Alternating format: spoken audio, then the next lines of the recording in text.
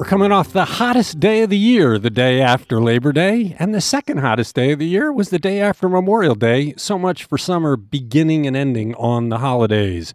It's Today in Ohio, the news podcast discussion from Cleveland.com and The Plain Dealer. I'm Chris Quinn, here with Lisa Garvin, Courtney Astolfi, and Laura Johnston. Some news was breaking Tuesday. Let's talk about it. Ohio's Democrats are ending their fight to fix the state's gerrymandered congressional districts, a battle that was back before an Ohio Supreme Court that is much friendlier to Republicans these days. Lisa, what's the thinking?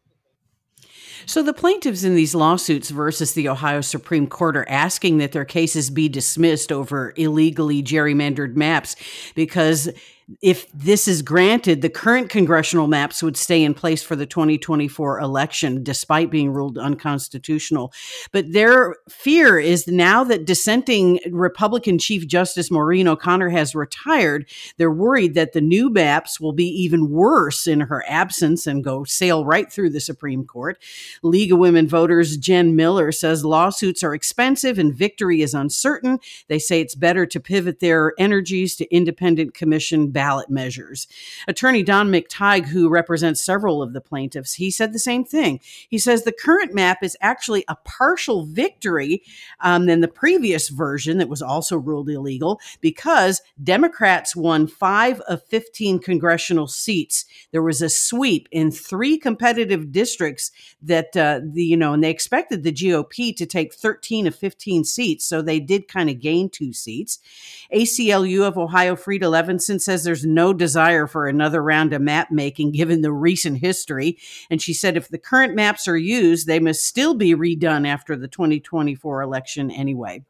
Yeah, and look, this fighting over this is fighting over a symptom and not the disease. The disease is that our system for redrawing the maps failed. None of the elected officials charged with doing it the right way lived up to their constitutional duties. So if that's what happens, you need to change the Constitution again to get those knuckleheads out of there and put people in that will follow the Constitution. That's what the former Chief Justice Maureen O'Connor is working on. She's leading that effort.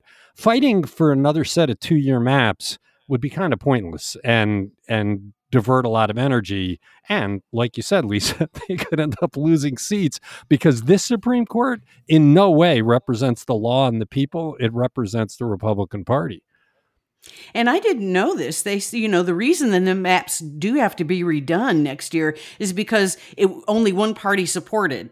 The Ohio Constitution mandates that any maps must be supported by both Republicans and Democrats, which was not the case here. The Democrats were overruled continuously over and over and over again. I think it was 5 maps we got altogether. Yeah, but I also think that will happen. Look, the first round where they put the amendment in to change the Constitution and remove the elected officials got kicked back by Dave Yost, rightfully, because it was confusing as all get out. They've resubmitted their new model yesterday, and even if Yost finds that confusing, they'll eventually get it right. Next November, it's very likely we'll all get to vote on a new way of drawing maps that removes all the power-hungry slime that didn't do their job. I mean, think about it. The House Speaker, the Senate President, the Governor, the Secretary of State, the Auditor, all failed to do the job. There were 2 Democrats on this thing, but they were completely outnumbered. And not only did they violate the Constitution, they violated their oath to the Constitution. They refuse to follow the orders of the Supreme Court. I mean, this is one of the most amazing moments in Ohio history where elected officials fail to follow the Constitution, and there's no ramification except if we vote next November to throw them off of this thing and get real people to do it. I wonder what Republicans are thinking right now. They probably think that they've won a victory here.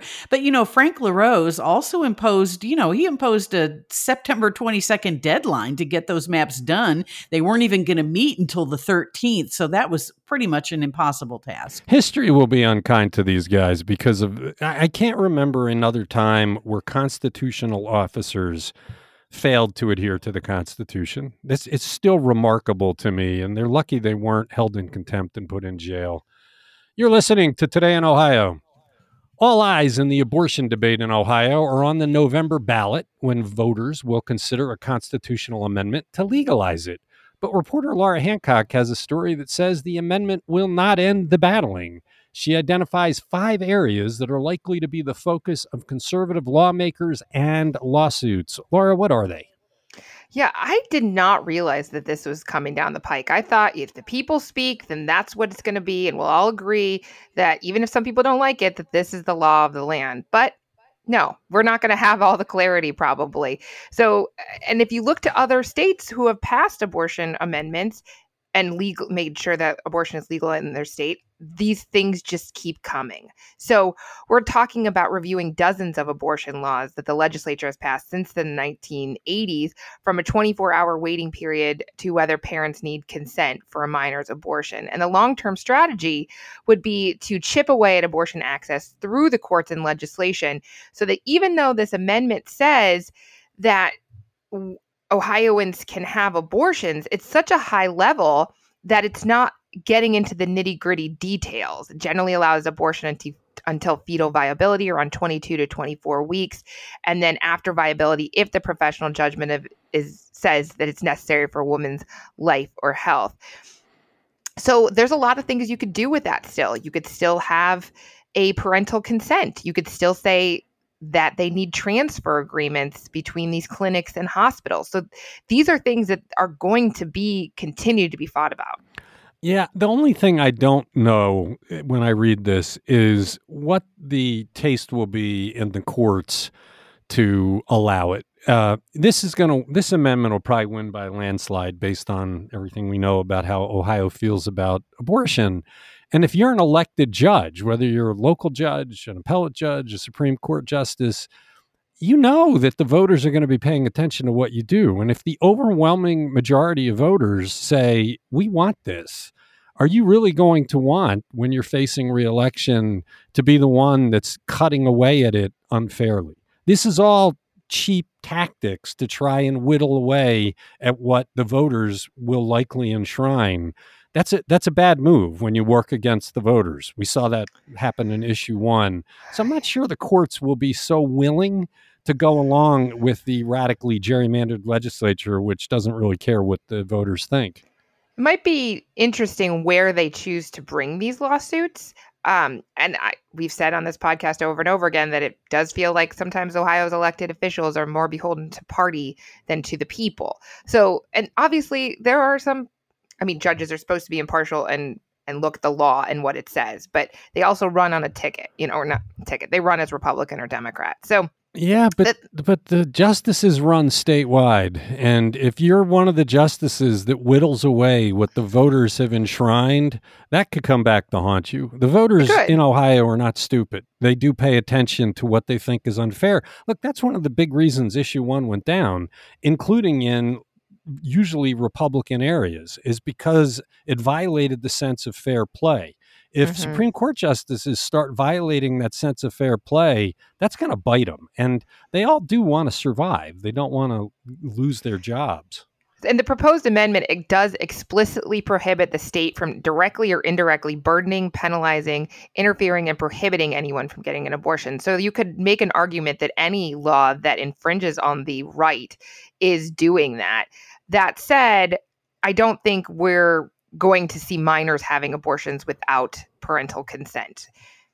It'll be interesting to see if they whittle away at the constitutional right involving abortion when the Second Amendment has become supreme. You can't whittle away at it at all. So you'd have a dichotomy there. Good story. I wonder if they'll... go ahead, Lisa. No, I was just going to say, I wonder if they're going to lean on the current thinking that this bill actually is a backdoor way of allowing kids to get gender affirmation treatment. Yeah, I mean, they're going to campaign on that, but I don't think that's going to work in Ohio. I think people pretty much made up their minds. If that went to the courts, I think the courts would look at what was the intent. And pretty much everybody's saying that's not the intent.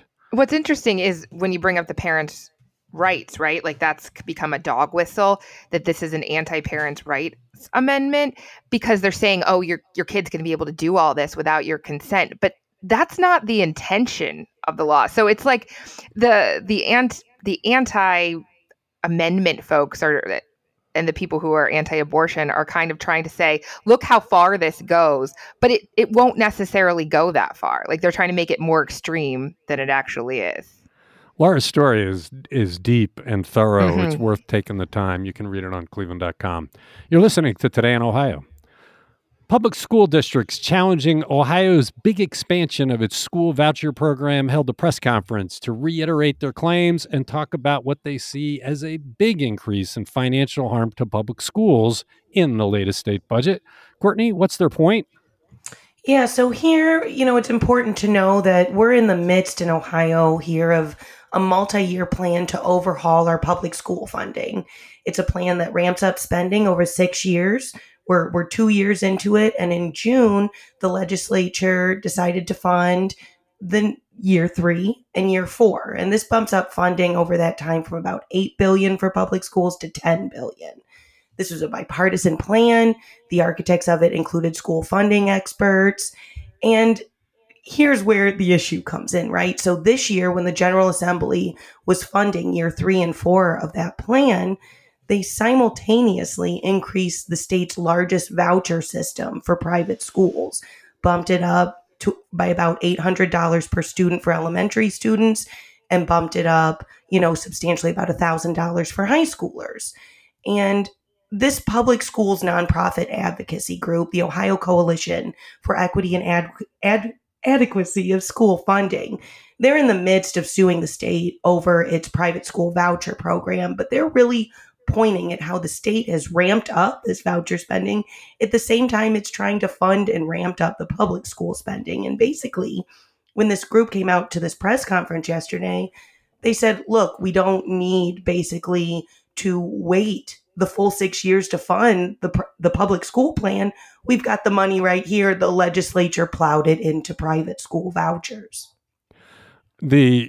Clearly the legislature is looking to harm public schools with what they're doing.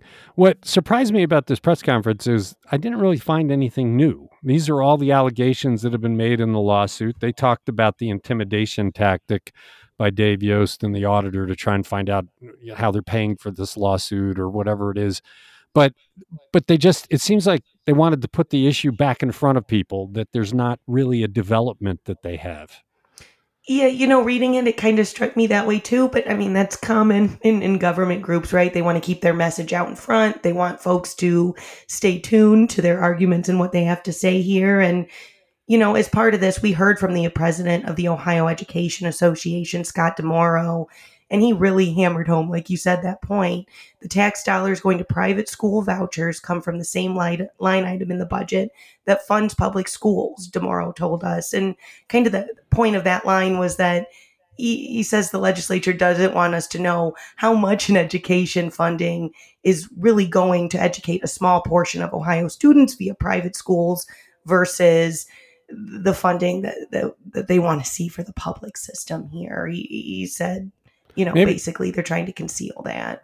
Maybe it's the idea that the budget gets passed in June when summer's out and nobody's thinking about schools. And now that we're post Labor Day and school's in full session, they figure they can grab parents' attention. It certainly worked. We're talking about it on Today in Ohio. A woman who was unfairly locked up by an Ohio judge in a case so egregious that the judge's law license was revoked for a year cannot get damages from the judge. Lisa, this seems like a travesty to me. Why not? Yeah, this is a ruling handed down from the U.S. Sixth Circuit Court of Appeals. Let me give you some background on this case first. There was a 2021 case in Seneca County Municipal Court, and the judge there, Mark Repp, accused a courtroom spectator, Alexandria Orta, of being stoned at a hearing for her boyfriend. He ordered a drug test right there from the bench. Order refused and was given a 10-day jail sentence for contempt. The charges were reversed the next day on arguments from both prosecutors and defense attorneys that what Repp did violated state and federal constitutions. Orta sued. The Ohio Supreme Court suspended Repp's law license for a year, and then they issued a written opinion in which they said that Repp was selfish, dishonest, arrogant, and this was an unwarranted conduct. So the Circuit Court of Appeals ruled that the contempt charge was actually traditional judicial act. They're entitled to judicial immunity that shields them against civil rights claims. And they say that in the ruling that they realize there's no comfort or vindication for ORTA, but society benefits when judges can decide the law without concern for personal consequences, even if it's unfair or unjust on occasion. All right. Well, if you want to say that the judge doesn't have a personal liability because of the immunity, then the county should make good or the state should make good. Somebody needs to make good for taking away this woman's liberty for a day. I understand the logic of the ruling, but there's still an institution that damaged her. When somebody gets sentenced to prison on false charges, they always come out and get compensation from the state if they've been wrongfully convicted. I don't know why there's not a similar thing here. Like, I get it's just one day, but still, losing your liberty to a monstrous judge for a day. There ought to be some recompense. You are listening to Today in Ohio.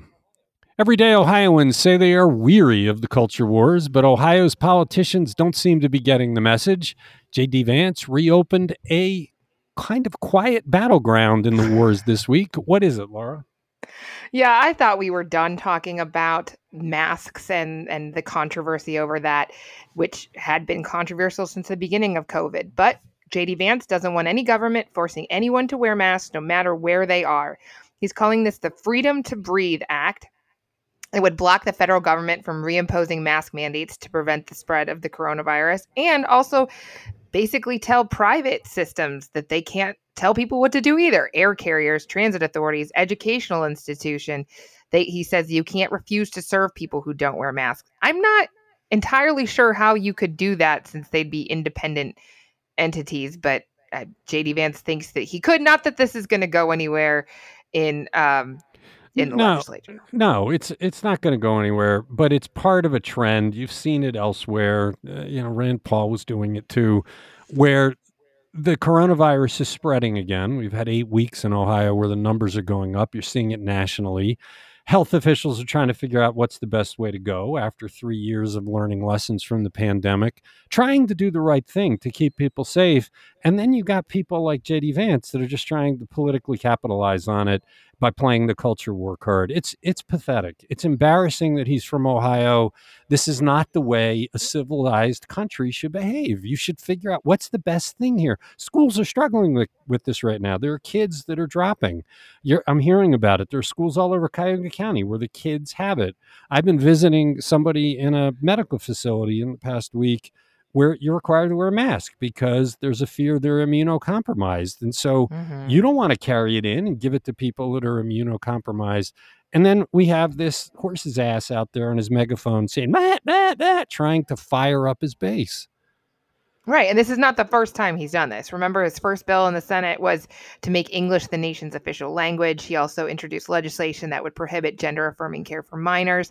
There's a third bill that would require non-immigrant visa recipients to deposit $5,000 to $15,000 in a holding account in case they overstayed their welcome illegally. So, yeah, it does feel like he's catering to a base. And he put out a news release about this mask law bill and said that the mask mandates failed to control the spread of respiratory viruses, violated basic bodily freedom, and set our fellow citizens against one another. It's like, come on. The idea that the masks don't offer protection, he's out of his mind. Wouldn't it be nice if we had elected leaders who, noticing that this thing's spreading again and knowing what we've learned, just advise people to be calm and to use their heads, to wear masks if appropriate, and to think about others? Wouldn't it be nice to have that instead of thinking about others? Yes, that would be lovely. Somebody just screaming again and hollering about it. A reader sent me a note last night, upset about the politicization of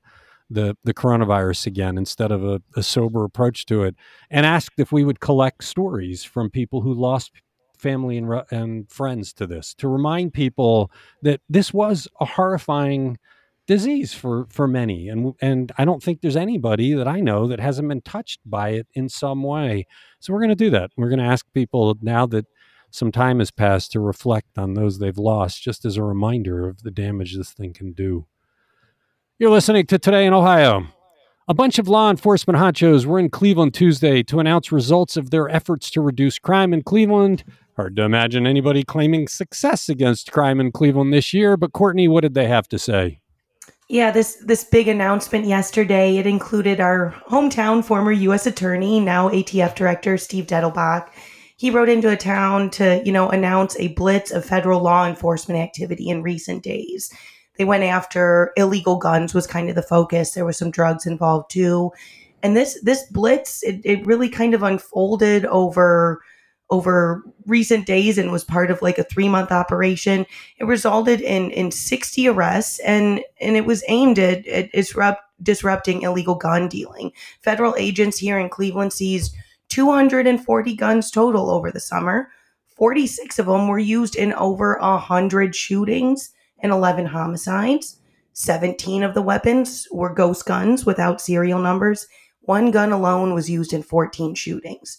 Now, you expect law enforcement to be doing this, right? You expect them to be out on the street grabbing things and going after illegal guns. But really, kind of the officials yesterday used this as an opportunity to demonstrate that this kind of push is kind of what a precursor would be to a planned crime gun intelligence center here in Cleveland. We received word about this planned intelligence center months ago, but officials yesterday seemed to use this recent blitz to kind of show what using this kind of intelligence to go after guns and trace them back to violent crimes can do, and really how to get them off the street more effectively using data and their methods. We've talked a lot about access to guns, easy access to guns in Cleveland. The alarming part of this story was the number of people that are selling them, selling a lot of them, and where they're selling them, out in the open, Walmart parking lots, metro parks. You get a clearer picture of the avenue that guns are getting into the hands of people that shouldn't have them. Not selling for a huge amount of money. I think the one guy, how many did he sell? And he got $8,000 total. It was a couple of dozen or something, right? Yeah, there was a lot. And to your point, there was one guy telling the undercover federal agent he was selling them to, I don't care what you do with these guns. Go take out whoever you want. Just leave my name out of it. So the brazenness. The thing that was a little bit weird is that they kept buying guns from these guys. You would think after you bought the first one, you could lock them up. But they apparently just kept going to get a huge number. Maybe the number means they serve a longer sentence and come off the street. You're listening to Today in Ohio. Is the northern half of Ohio getting any closer to ending its record-breaking period without a U.S. attorney, Laura? Yes, we are. And it's the interim acting U.S. attorney right now who's actually part of that press conference that Courtney was just talking about. So we could be finally having someone. This is the Senate Judiciary Committee. They're set to review the qualifications of Becky Lutzko. She's Joe Biden's nominee for U.S. Attorney of Northern Ohio. And if the committee decides in favor of her, the full Senate will vote on whether to approve her nomination. There's also a bunch of other judges on the committee's agenda. This is the longest stretch the office is 166 years has ever had without a Senate confirmed leader. And she's been the interim since the judges in the Northern District actually appointed her. That was a rare move. She's been a federal prosecutor since 2005 and served a 2-year term as a Hinckley Township trustee from 2018 to 2020. What's amazing is Joe Biden is nearing the end of his 3rd year in office, and we still don't have a U.S. attorney. But if he loses next year, we'll go through this all over again. It's just it's been pathetic how long we've gone, and I think it's made a difference in the prosecutorial aggressiveness of this office. Hopefully, she'll be in place soon. Yeah, well, not if J.D. Vance has anything to do with it. Not that he's a member of the committee, but he said he will try to install all of Biden's announced nominees for U.S. attorney. And, I just want to point out, watching the press conference yesterday, she was a big voice in that press conference. You want a permanent leader there to really come out with those big indictments, really, take the lead, grab the bull by the horns. And she seemed to be doing that somewhat yesterday. So maybe she's feeling a little confident in the long-term nature of her position. Yeah. And to be fair, they tried to appoint Marissa Darden, confirmed by the Senate, never stepped foot in the office, and she resigned. We're not entirely sure why, but there was an AP story saying that she had partied on a boat with a convicted U.S. DEA agent. You're listening to Today in Ohio. Cleveland Police Union officials surely are snickering about this. Courtney, why did Cleveland's public safety director get a ticket from a suburban police department recently? Yeah, Kerry Howard, he's the public safety director. He was driving a city vehicle.